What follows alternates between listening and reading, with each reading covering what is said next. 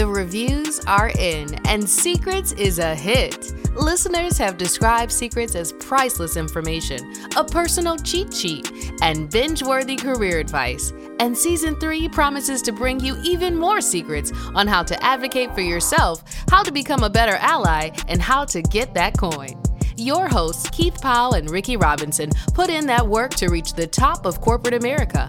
And this groundbreaking podcast challenges you, as well as corporate America, to be better and do better. KP and PR will bring you more tips and tricks on how to advance in your career. So fill up those cups and welcome to Season 3. Hey, everybody. Welcome to Secrets. Ricky, what's going on, my brother? Hey, Keith, I can't believe that we have reached the end of another season on Secrets. Unbelievable. Man, this stuff is going by fast, okay? When we're talking about time flying by quickly, that's a bit of an understatement. And the universe just keeps giving us gifts when it comes to content. I mean, I don't know how many times we've made some in-game decisions because John Gruden wanted to send some emails, right? Or because somebody else wanted to. It's always something going on that makes us, end up having, content. So we're appreciative.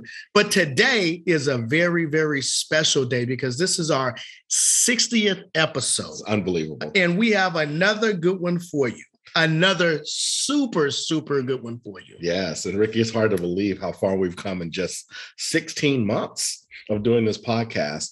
And this season, we've had some amazing guests on: Anton Vincent, Brooke Story, Dejon Jackson, Jelena Nichols, Alex, Daryl Smith, Gary Cunningham, and even you, Ricky. That's right. We featured you this year on the 50th episode. Yeah. That was, Keith didn't disappoint with his questions. Okay. And today we are going to wrap up our season with one more hot fire guest in Chandra Pappas.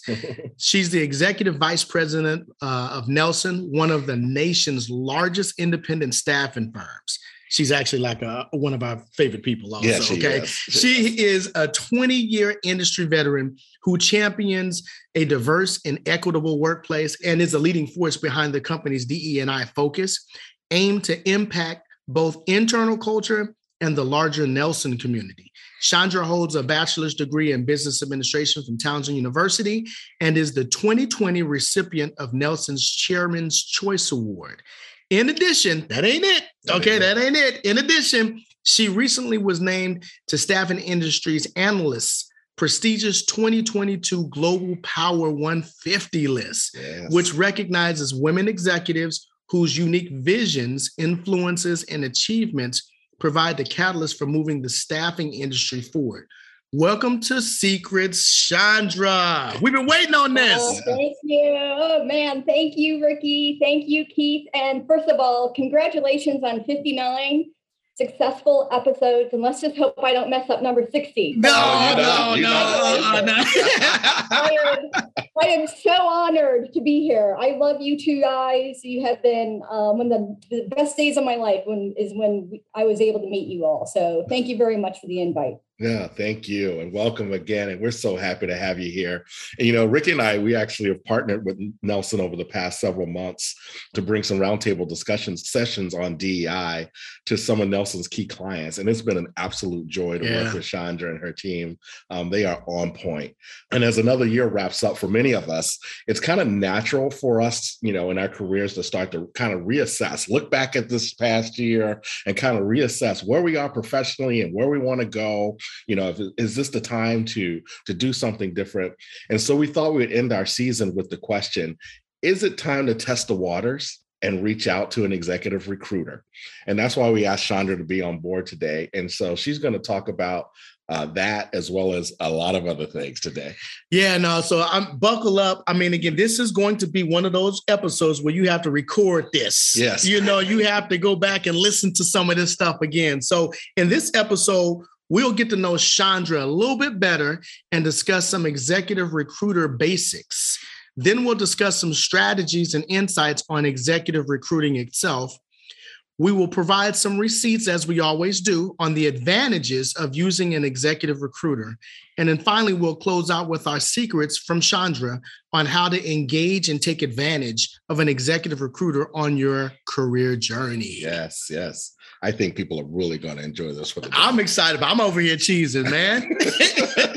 and just to set it up, we were thinking about, again, when we get ready to end the seasons, we want to try to end it with something impactful, and not that everything is not something that people can use, right, but we really want you to use, at the end, right? This is like the culminating event. So when we reached out to our sister Chandra, we was like, man, who should we get, to talk on this right here?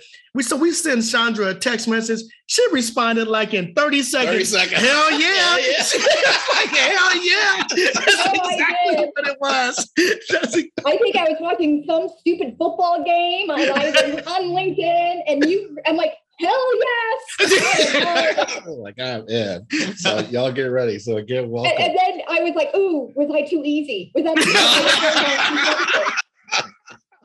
Not at all. Not at all. Not at all. And Chandra, as you know, we like to start out our interviews by giving our listeners kind of a sneak peek in who they're talking to. We shared a little bit about your biography there at the beginning, kind of that professional biography at the beginning. But we really want, that obviously doesn't say who all of you is, right, as a person. So tell us a little bit about yourself. What's your story? What was it like before you hit the big time? Oh, thank you. Yeah. So I'll talk about my earlier years. I think that has a lot to do with my personality today. But so I grew up in the suburbs of Chicago. My parents were divorced, like 55% of America. Parents were divorced. I was raised, but this is unique. I was raised by my father. He had sole custody. And that was one of the things that I think, from my perspective, being a female woman executive, I think a lot of the way I grew up with having a dad at the helm 24/7, literally walking me through the change of life when I was 13, that was a man, right? And so if you think about, that's a little too much information, but it just kind of shows you that a little sharing of who I am. We moved around a lot for his career. So I went to 3 different high schools, probably 2 or 3 different junior highs. And he was always there at every event. He would fly home and try to be there for me being in band, which I was terrible at. I was percussion. I couldn't keep a beat to save my soul. And then I tried to be a cheerleader, and I was awful at the cheerleader. I think I got kicked off the squad. There was my dad always there. So I had great support. We moved to Maryland when I was a senior in high school. And he said, look, kiddo, we don't have a lot of money, so you got to go to a state school.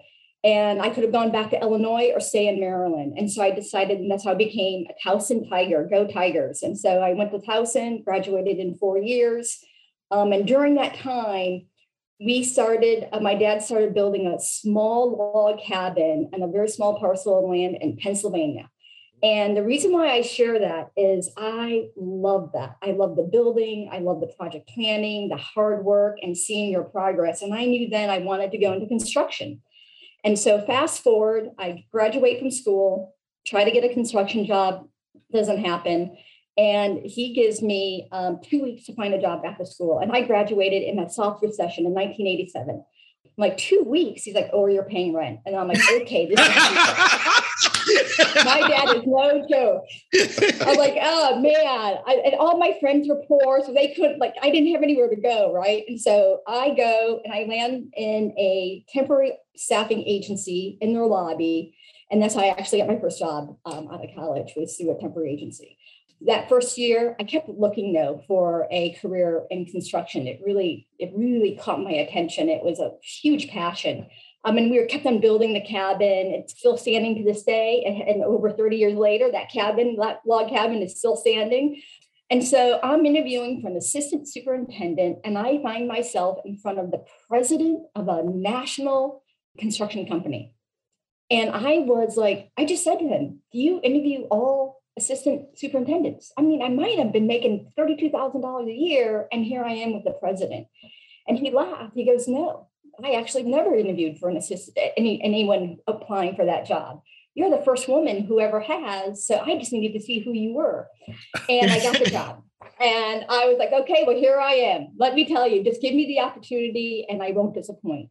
It was fun. It was a challenge. Obviously, I didn't realize I was going to be the only female in that role. For maybe the people that were on the job site were the cleaning crew were women, and the woman who drove what we would affectionately call the roach coach. And so I was always confused for the lady who was, making deli sandwiches for the guys on the construction site or the cleaning crew. I would even have guys say to me, hey, you're taking jobs away from another guy with a family. And I learned humor very early on. And I would say, hey, we're looking, have them apply. We're hiring. So I think that was the beginning of my recruiting right then. Right. And so anyway, I had a great career, had really found really good male mentors, went into sales, another recession hit. And so they asked me to go into sales. I actually said, no, I didn't want to. And then they said, well, you're unemployed. And then I said, hey, I can sell, I can do this. And so I sold for a couple of years for the same company. And I learned that my expertise learning how to build houses allowed me to sell them easily. I just walked into it and it was pretty easy for me. But that money, cha-ching, I made it and it was addicting. So I was working like 7 days a week. I had no life and I met my husband. We're still married today, thankfully. And I just decided I needed a career change. And lo and behold, I fell into the staffing industry because of some friends referred me to the staffing industry. It was, I needed something meaningful, important in people's life, but I also wanted to go engage in the business to business side. So that was the beginning of my career. Wow, that's amazing. Ooh, that's great. I mean, so real quick. So when your dad says to you, you got 2 weeks, how did he start the conversation? Did he start it like, look here, Chandra? How did it go?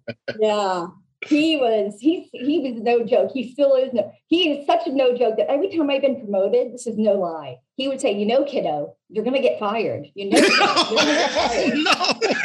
The higher you go up in the corporate, kiddo, you're going to get fired. I'm like, I know that. Thank you. I should charge him for all my shrink bills that I've had over the years. He grew up in Maine. So he manned a few words. So when he spoke, you listened. That's for sure. So it was 2 weeks and I knew it was 2 weeks. Yeah. He wasn't playing around. I came home. Yeah. He wasn't talking about 15 or 16 days. He was like, 14, yeah.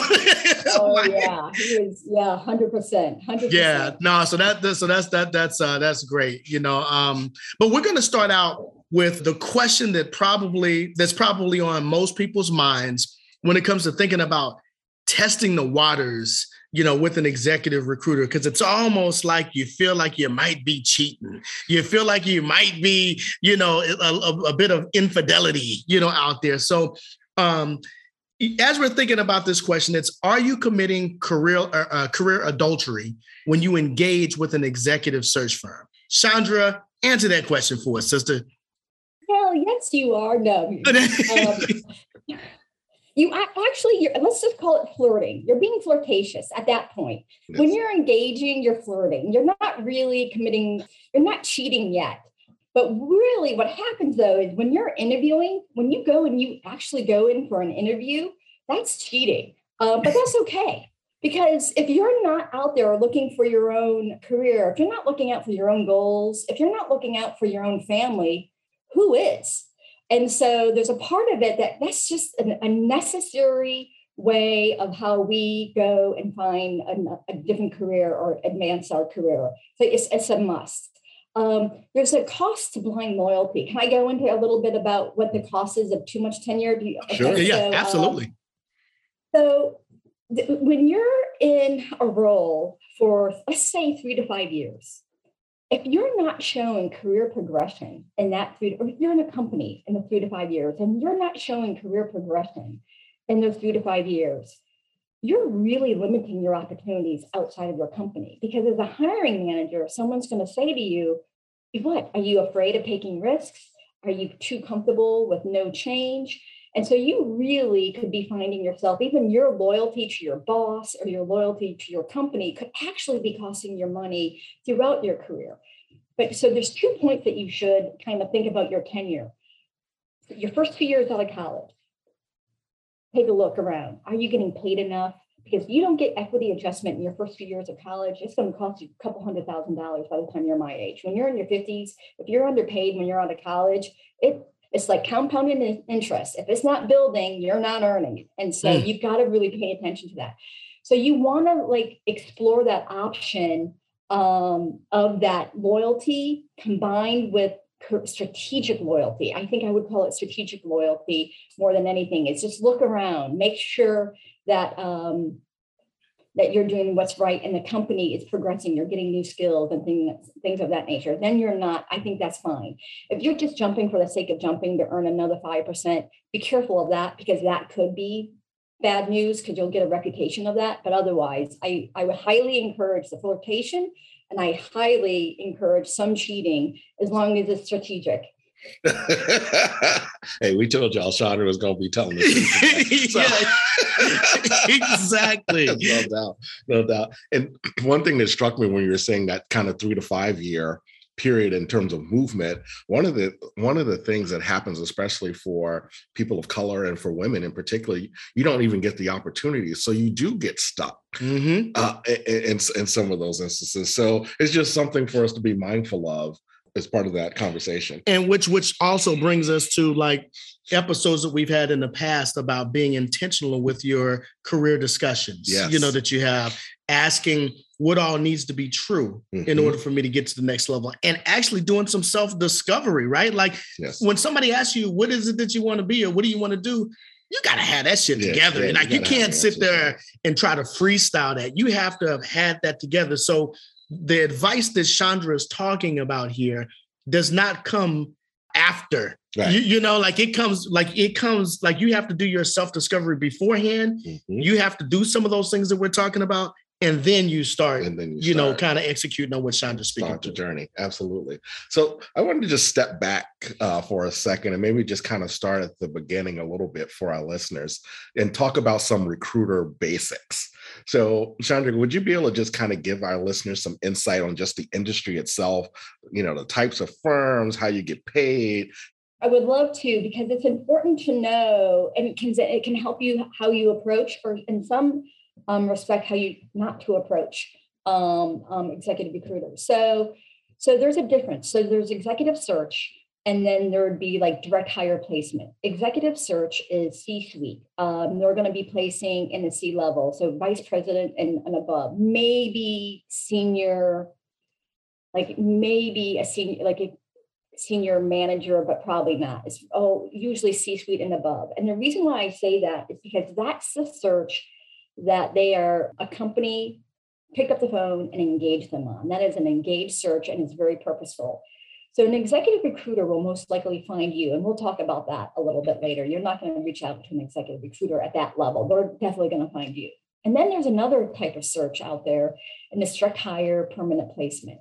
And that's a very big industry, very big niche. And that's for people that are in operational roles, staff roles. So you don't have to be an executive to leverage this industry. And that's what I was sharing earlier. Like if you're 2 years out of college, you may want to reach out to a direct hire recruiter or someone who's involved in that type of staffing, because they can help you. They'll definitely be able to coach you. So there's 2 different levels. So you have your executive search, and then you're more of your operational staff. And you don't want, if you're in the C-suite, you do not want to be represented by anyone other than C-suite executive search people. Otherwise, it really dilutes who you are. And vice versa, if you're operational staff, someone on the executive level won't have time to really help you, and they may not have the best network for you. So you really want to pair up with someone that is in the right sweet spot. How they get paid, I think you mentioned that as another clarifier. So usually executive recruiters are 100% commission. I mean, sometimes you get a variation of that, but that's important to know, is because they're no joke. They want you to win. So if they're engaging you, a good executive recruiter will help you at least get the offer. I always say, you don't have to accept the offer. You just want to get the offer. And that's up to you whether or not you accept it. And a good executive recruiter knows that and will put you in a position of getting as many offers as possible, because they will only get paid if they make the placement. And that's usually a good 80% of the industry. There is a small and very important niche called retained search. And a retained search is when the company the role is so strategic and probably confidential that they are willing to pay an executive recruiter upfront and regardless of if they fill it or not. So a retained search is at the very top end of the level. So you're talking not only C-suite, maybe even board level and things of that nature. So that group is not 100% commission at all. And they usually, they'll get a third up front or half up front. And again, they get paid whether or not they're successful or not. But, and I'll talk about this a little bit later, if you may run into an over aggressive recruiter because of the way they're paid too. So there's a pro to that. And then there's a negative side to that. If someone can't handle that type of stress of being 100% commission, that could be a problem also. The other thing I would consider is a boutique firm versus a large recruiting firm. So boutique firms will most likely be very niche. So I know that both of you have used search firms, and I'm always curious as if you went boutique or national. But boutique, what I like about boutique firms is that they are a specialty. They are niche. They're usually in a job category, finance and accounting, and maybe even an industry like nonprofit or energy or something along those lines. I've worked for both. I've represented for both. So the large global firms, they usually have specialty divisions. So you want to make sure you're in the right division. And they have an amazing network, right? They have thousands and thousands and thousands of companies they can reach out to.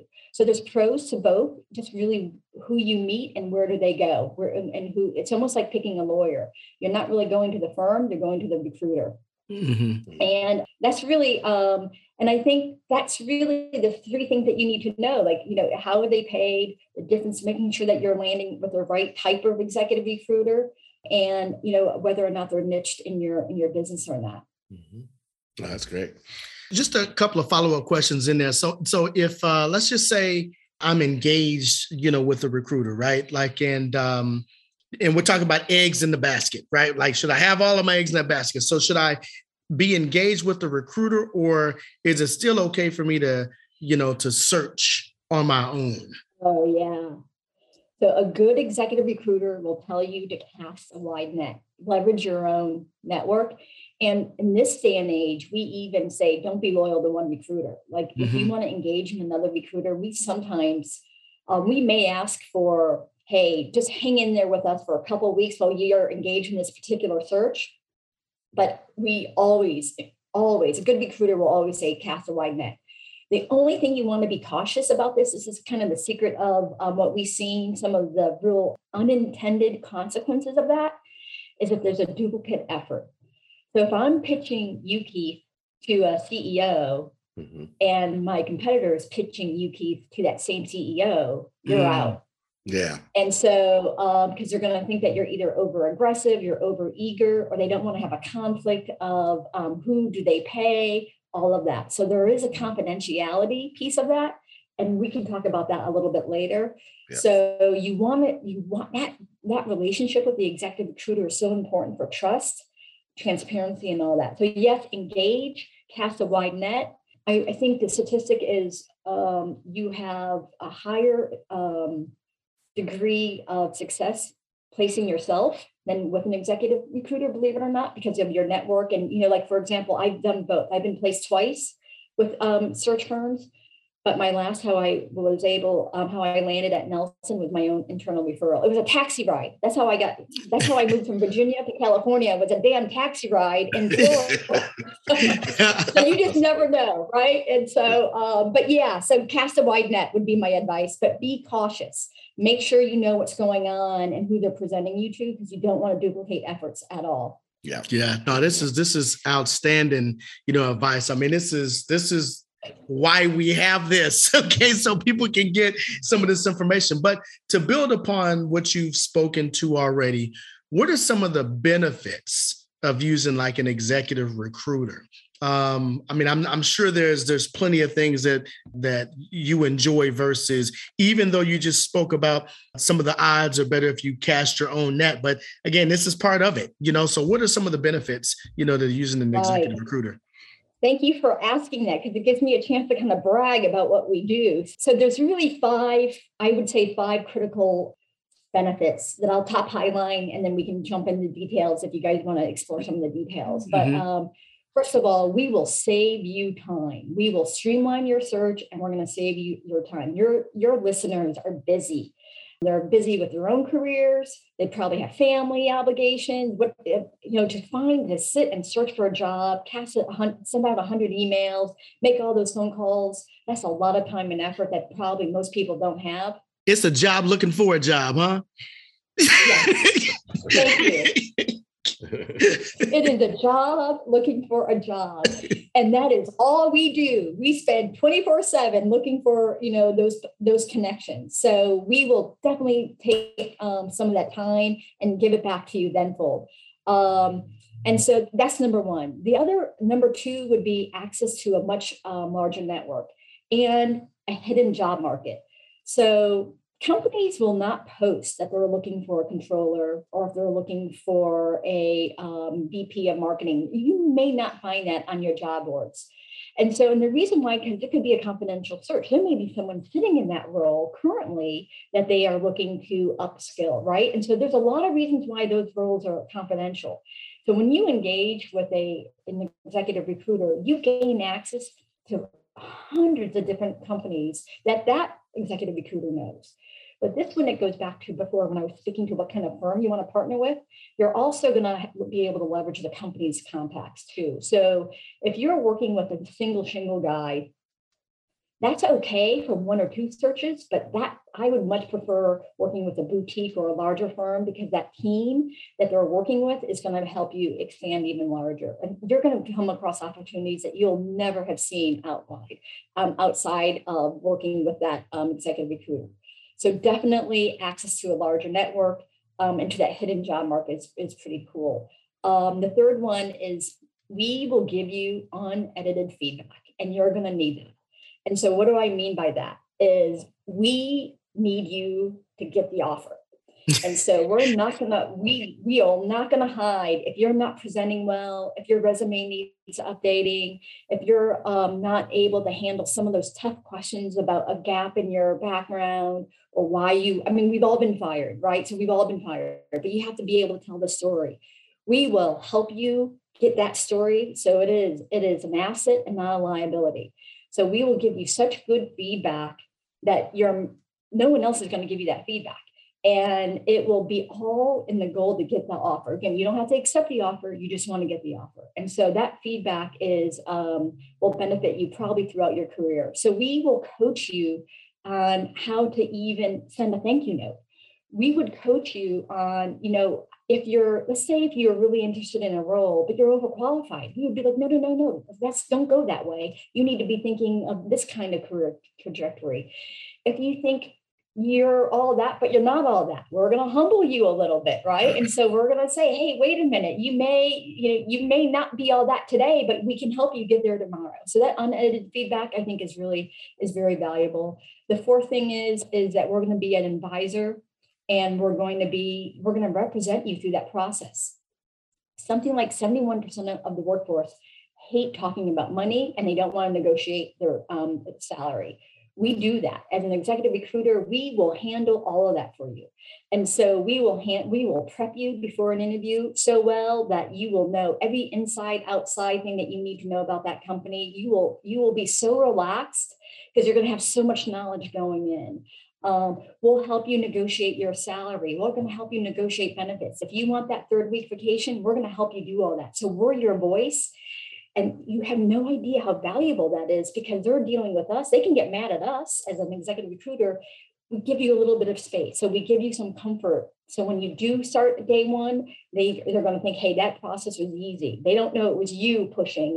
They blame us on pushing.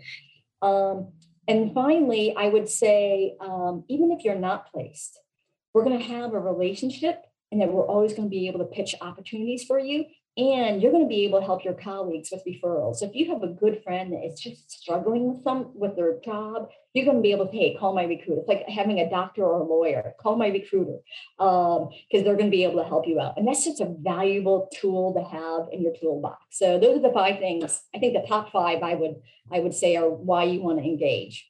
Fantastic. Yes. Yes. Fantastic. Over at gyms, I'm writing shit down too. Right. This is why we end up talking to Chandra and spending so much time. She's a gym dropper. Yeah, she's a gym dropper. Right. She ain't even trying. She's flexing on us. Yeah. Just do this.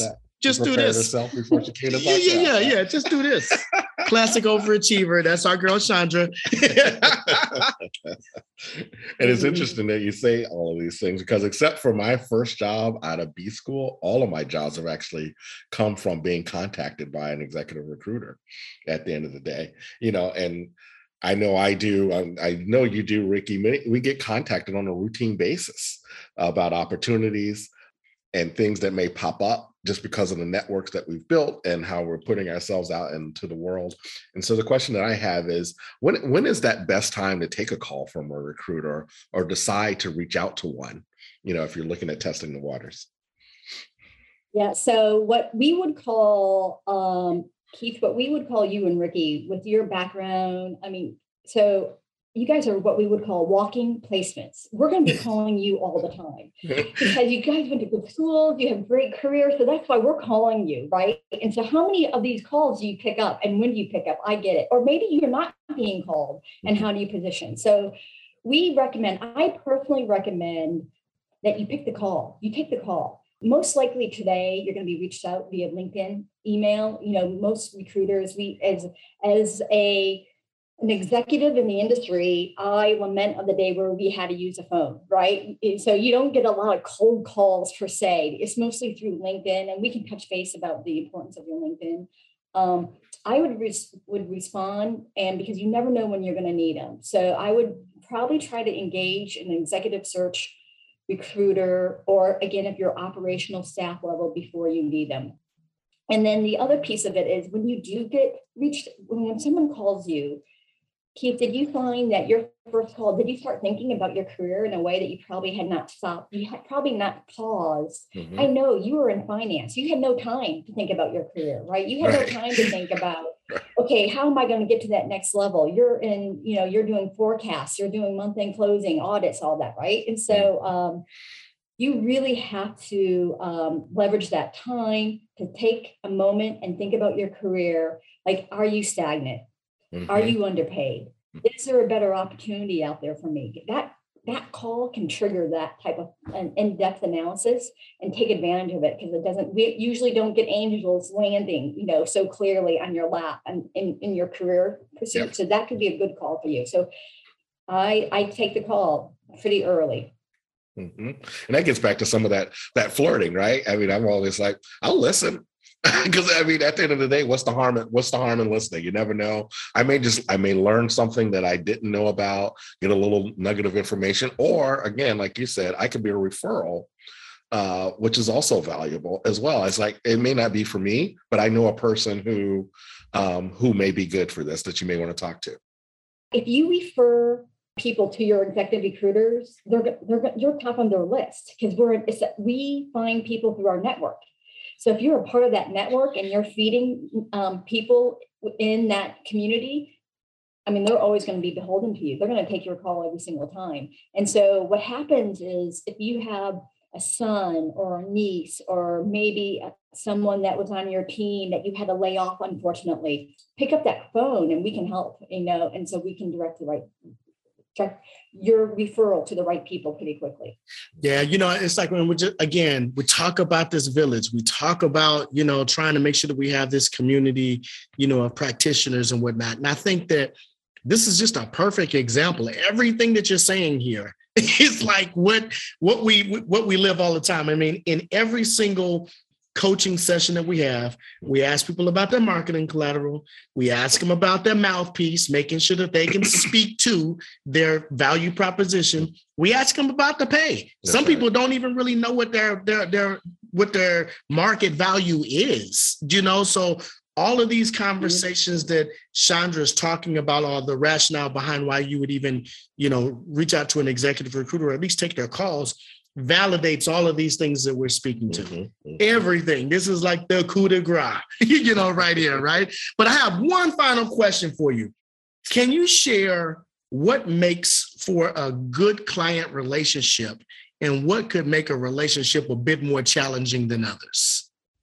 That is a good one.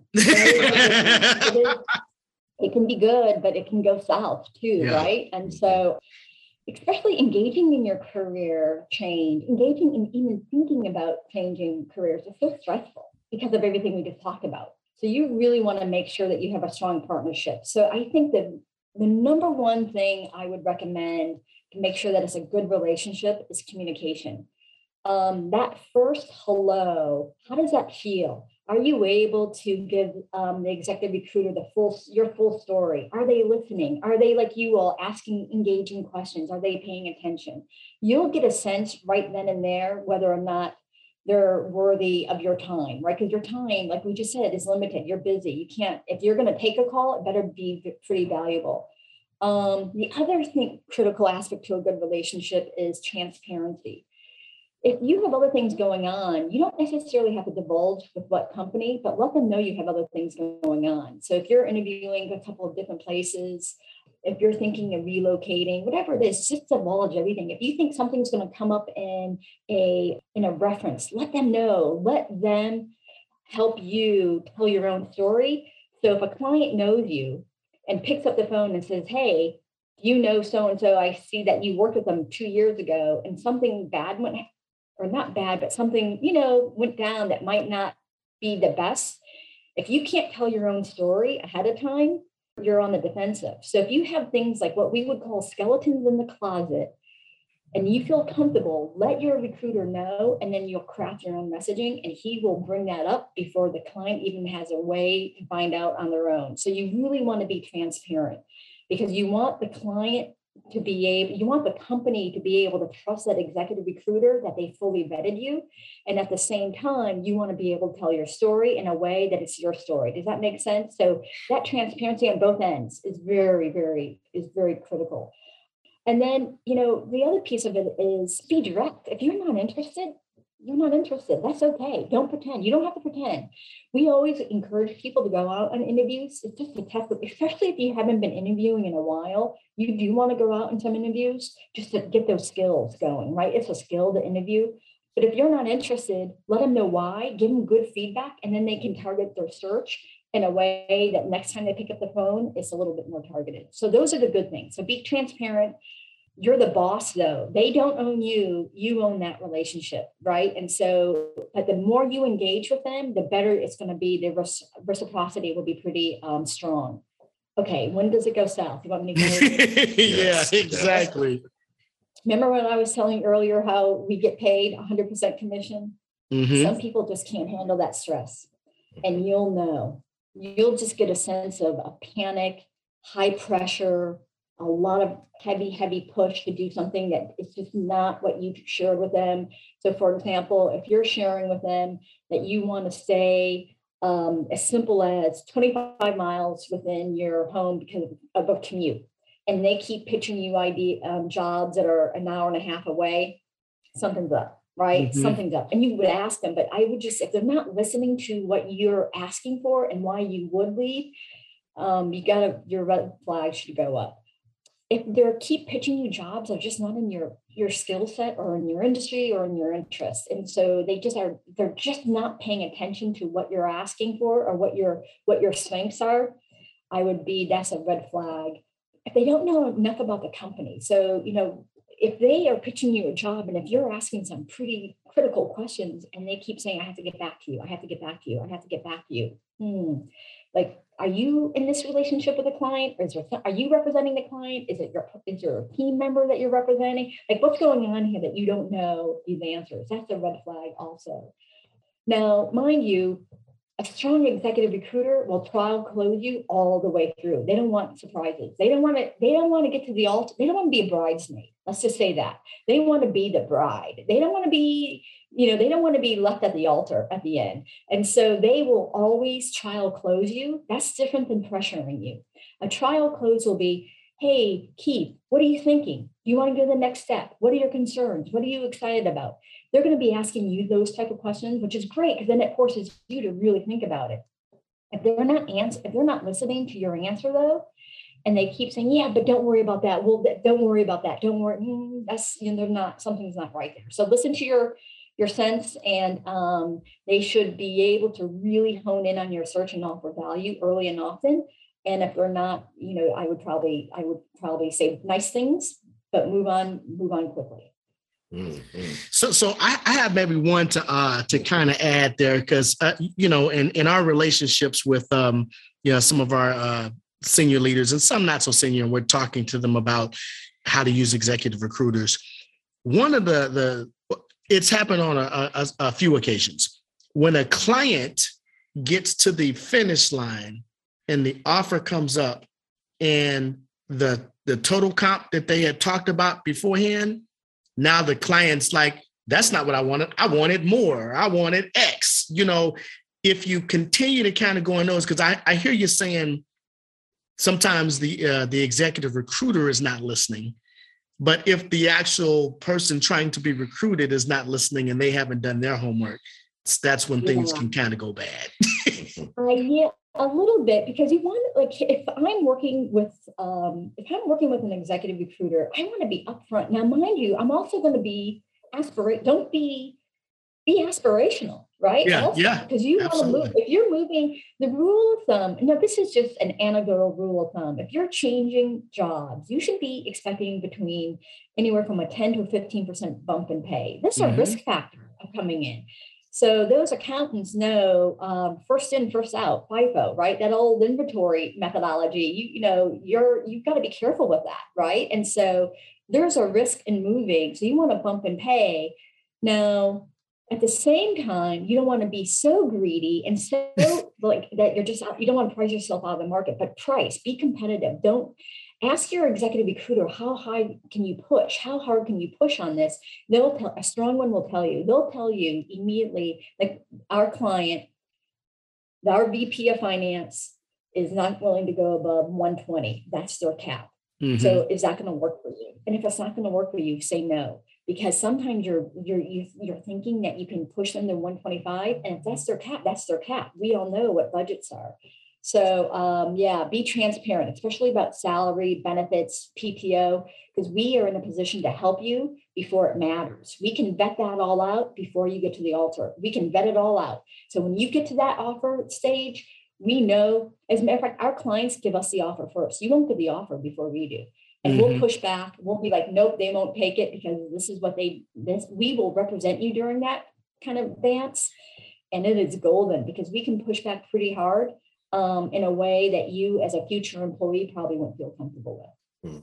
Man, Chandra, man, we might have to have a part 2 on this one because this is fire, man. So look, the one area where we always try to focus on every week when we have our show is because I know people sometimes feel like we're just making stuff up, Chandra. They sometimes feel like we're just, glorifying some things or kind of putting an extra zero, on it. But this is a part in the show where we like to go back and look at these receipts. And, Keith being the finance-minded he is, we're going to always have some good receipts. So today, we're going to share some receipts on the importance and the impact that executive recruiters have. So Keith, hit us with that first receipt. Sure, yeah. And receipt number 1, according to a 2020 Statistica survey, 50% of global leaders said that they're using executive recruiters to source diverse talent. This is what our show is all about, right? Helping diverse talent get their job. So companies are using executive recruiters to get that talent. And 52% are using recruiters for confidential searches, as Chandra talked about before. There may be somebody in that position right now that they can't talk about. Right. So those jobs are behind the scenes that you want to be a part of and have access to. And further, Career International states in their Global Recruiting Trends report that 78% of recruiters and hiring managers say that diversity right now is the top trend impacting how they hire. So again, for BIPOC employees, knowing that trend and knowing this is where hiring managers and recruiters are thinking about and talking about, you need to get yourself ready, get yourself positioned for when these opportunities show up. Stay ready so you don't have to get ready. We've been talking about it. Yes. We've been talking about it. Okay. So look, I mean, that is crazy because we're really telling you, we're giving you we're giving you the formula right now. We're giving you the confidence to be able to go out there and advocate for yourself. And if you do it, the statistics say that somebody's going to find you. Yes. That somebody's going to call you. So look, Keith, receipt number 2 here, according to Glassdoor, on average, each corporate job offer attracts at least 250 resumes. Of those candidates, 4 to 6 will get called for an interview, and only 1 will get the job. And according to studies by the Ladders and JobVite, recruiters take an average of 6 seconds to scan a resume, meaning if it don't look right, that's right, we ain't giving it a second look, that's man. Right. You know what I mean? Moving on. And 87% of those recruiters use LinkedIn to check candidates. Now, does this sound familiar? All of the folks that we've been talking to out there from our Secrets listeners for why we use LinkedIn so much now when we post, or even when we do our coaching, we keep telling people, what's your LinkedIn look like? Right. Oh, I don't really use it too much or something like that. There's a reason why we're asking you to do that. There's a reason why Chandra and everyone else is talking to you about the way you're listening to you. Yeah, that's the reason. That's the reason why we talk about the algorithms and all of that stuff that are in those applicant tracking software forms. Chandra, what else would you like to say about that? I know this is one of those things that you and I have had conversations about. So, your receipt number 2 is the money. Think about what you just said. Okay, so first of all, corporate job offer. So that means there's a corporate recruiter. So even before you get that resume to the corporate recruiter, you mentioned algorithms. A lot of these companies have algorithms that screen out resumes. So they don't even talk about the resumes they don't get to them because of some crazy algorithm out there. So you're competing against 250 resumes. So when I was saying one of the advantages is coaching on your resume, true up on that, because that we will tell you how to structure your resume, where a corporate recruiter, those first 6 seconds, we know how to get their attention. We'll help you with that. So it takes them 2 seconds to find. The other piece of it is when you're talking to an executive recruiter, you're up against all those other candidates that the company's trying to find on their own. We're expensive. A client has to pay us usually between 25 to 30% of your full year compensation to engage in us. So when we place someone, think about it. When we place someone at $150,000, we're earning a very hefty fee. So we're no joke when a client engages us. So let us help you, and we can, and the company is going to try to save some money and not necessarily use our candidates. And so we have to present them in a way we have to present you in a way that you are just outperform all that other competition. So if you're against 200 people, you're probably up against more than that, and we don't even realize it. So when you're talking to an executive recruiter, if you leverage them to know, hey, they can give me the secret sauce to beat out all that competition, that's number one. That's huge. And the only other thing about that is we don't go through that gate. We go through the back door. So when we engage, when a company calls us and we're purposely looking for that role, we're not going through some algorithm. We're picking up the phone with the CFO, with the CEO, with the VP of marketing and say, hey, I have 2 backgrounds I want to pitch to you when you have time.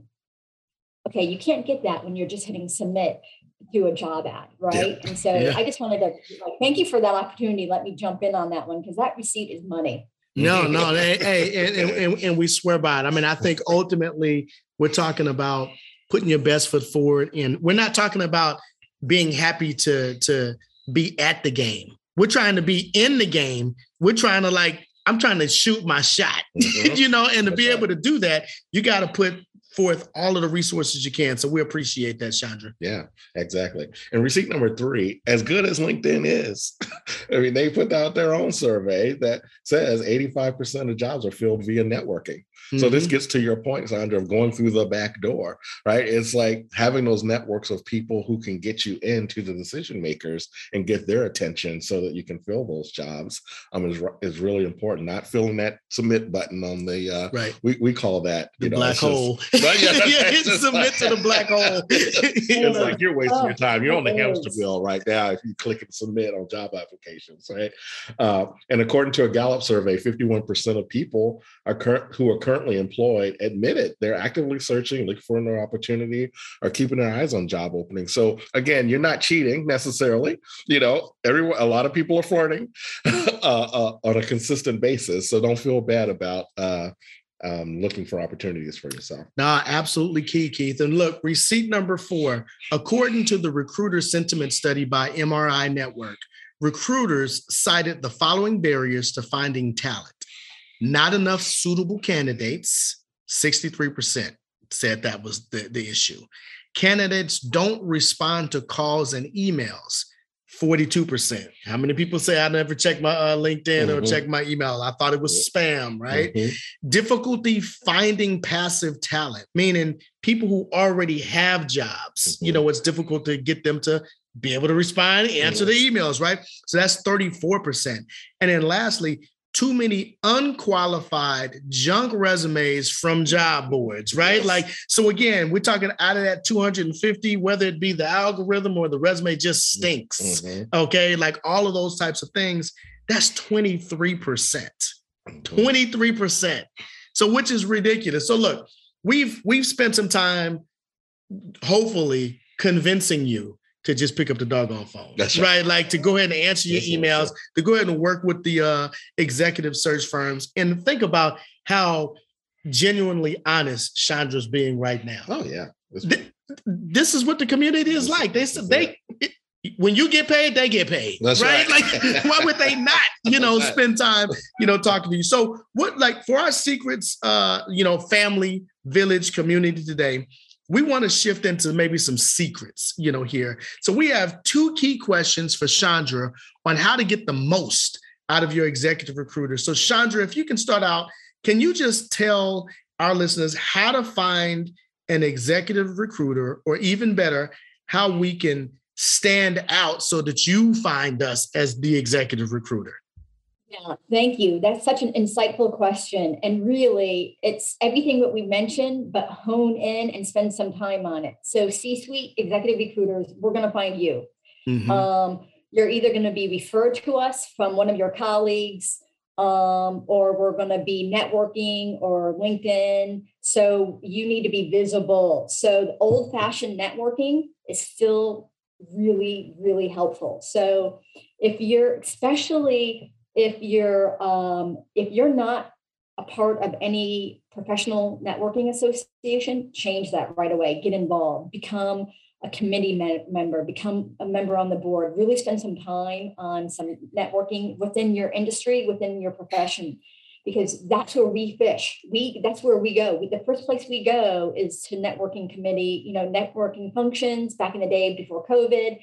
Now we do it all Zoom, but we probably, spend, I would say 25, 30% of our time networking in that type of a pond.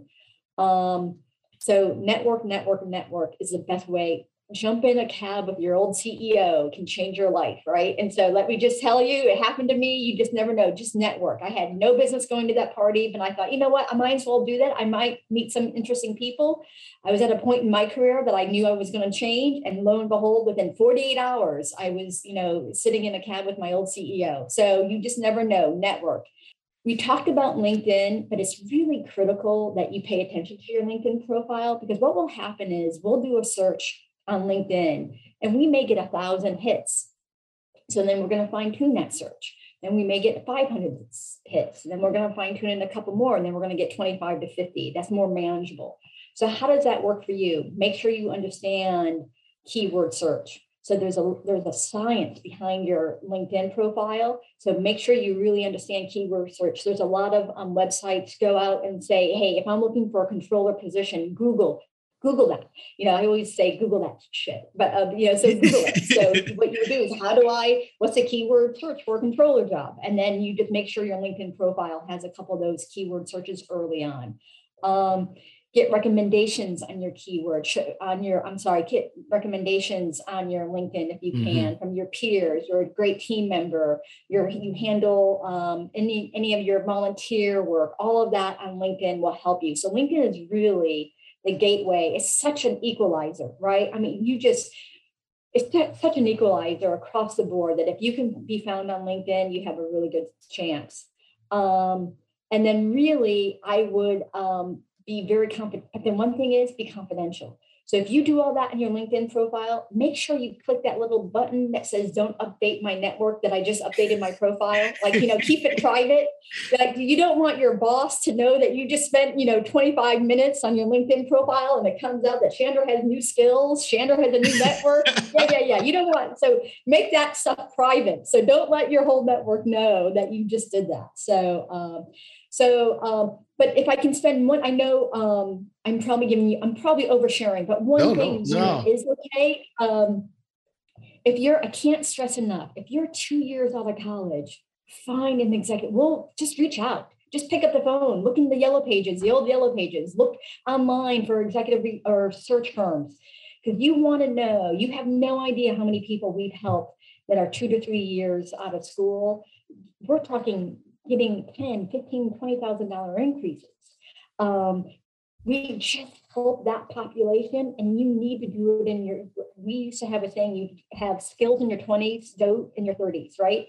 So you want to make sure that you have the skills, right? But boy, use a search firm if you can to try to get that next job for the money, because we will help you for that.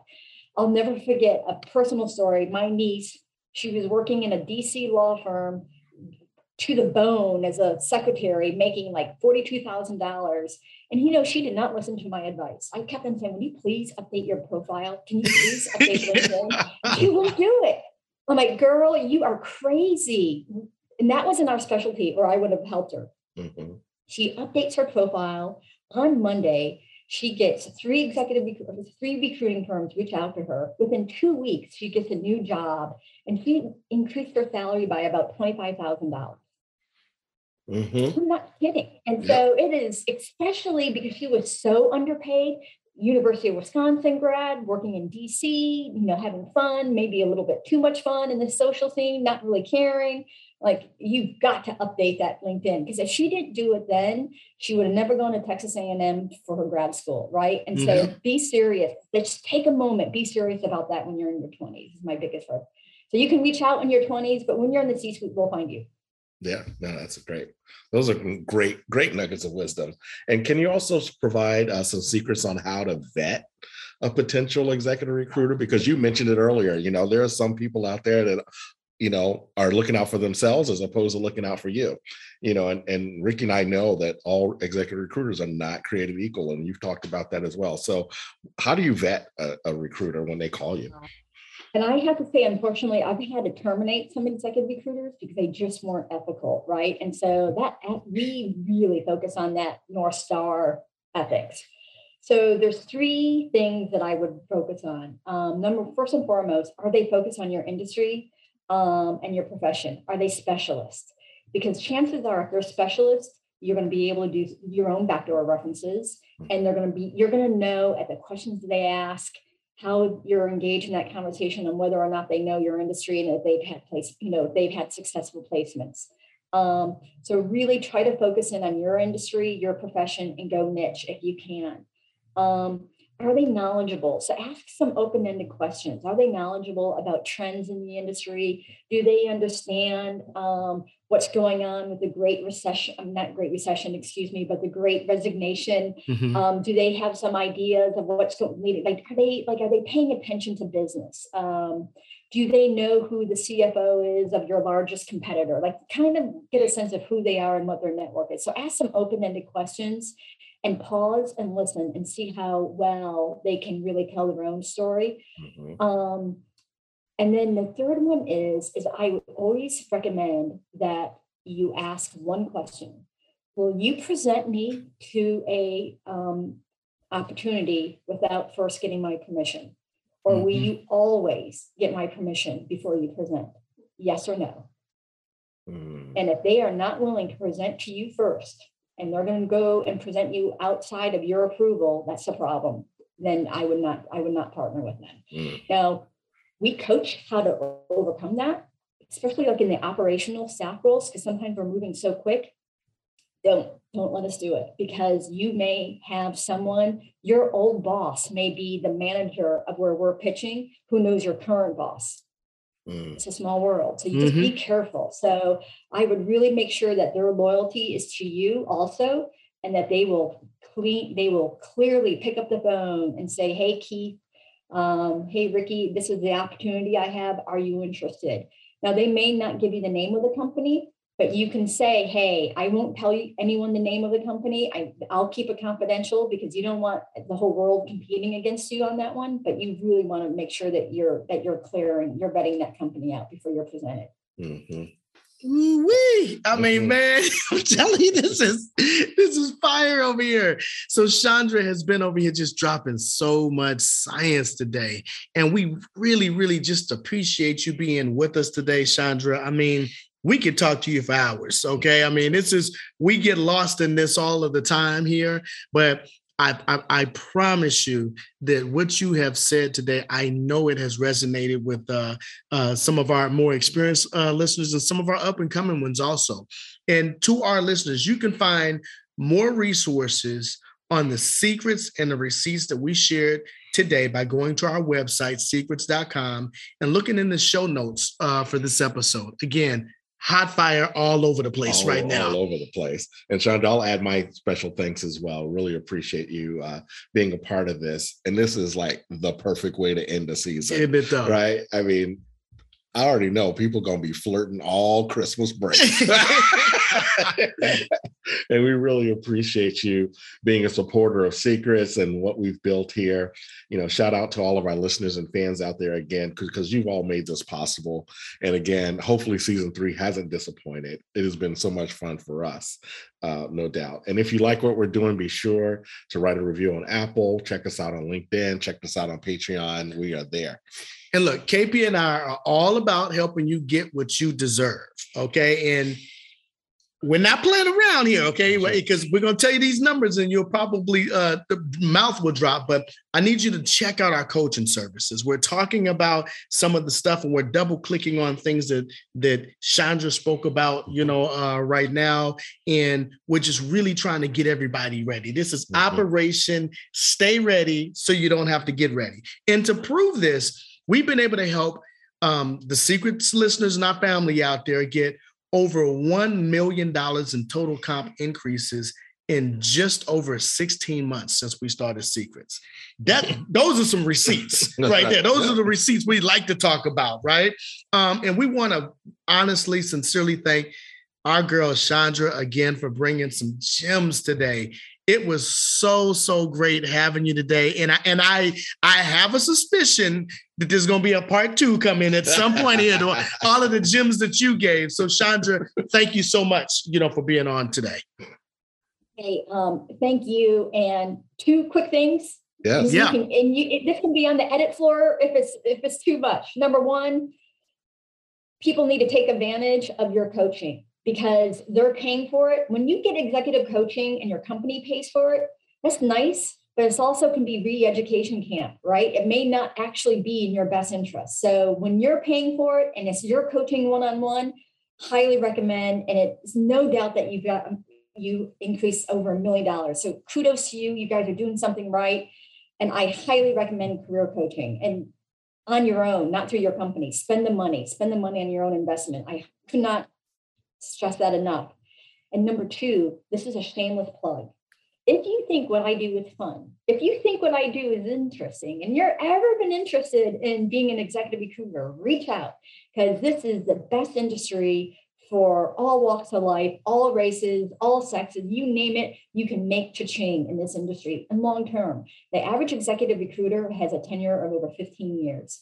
I know people who started this job right out of college, and they are now retiring after they put their kids through college, paid for weddings, and et cetera. It's a great opportunity. It's a great career. So if you're ever interested, you know who to call. I love it. And y'all call Nelson. How about that? Yeah. Y'all call Nelson. That's man. Right. So that's you out. So I had to do it. Thank you. Yeah, thank you. And so as we end this amazing season, we want to raise our cups to you, our listeners, the fans, supporters, friends, family, because again, we couldn't do this without your support. And we look forward to getting back at it in season 4 with another great lineup of guests and content for you. Yeah, get ready. If you thought this season was good, get ready, because we are already over here with the pen and the paper and the plan. And we got some really good confirmations already. But we also want everyone to have a safe holiday as we take the next 6 weeks off the air to prepare for season 4. We got some things that we're doing behind the scenes. Go ahead and stock up on that gear. We got some. Look, I know we was getting a little hate mail because we didn't have the Divine 9, gear out there where you can look on there and you can take advantage of that, as well. But, the first thing I really want to be able to say is before we go and fill these cups back up, because it's empty, we want to remind everyone again. I'm going to say this until we're blue in the face here, Keith. Go get vaccinated, please. And if you haven't gotten your booster yet, go out there and get that booster, because again, we want you to continue thriving here, right? We know at the end of the day, we got family members who talk about they doing their research. Let's just wrap up that research and go ahead and handle your business, okay? And then the last thing I'll say is thanks again for listening to Secrets and helping us achieve another successful season. We'll be back at you in a few weeks with new everything. So in the meantime, everybody just remember this one thing. When we share, you transform. Take care, everybody. Thank you for listening, and we hope you enjoyed yet another gem from KP and PR. In fact, one listener said that Secrets makes me smarter every time I listen, and we hope you agree. If you are motivated and excited after listening to Keith and Ricky, please subscribe to our podcast, share with friends, and donate via Patreon. Check us out on the web at www.secrets.com. That's www.c-crets.com to get more information about our secret services. Until next time, cheers!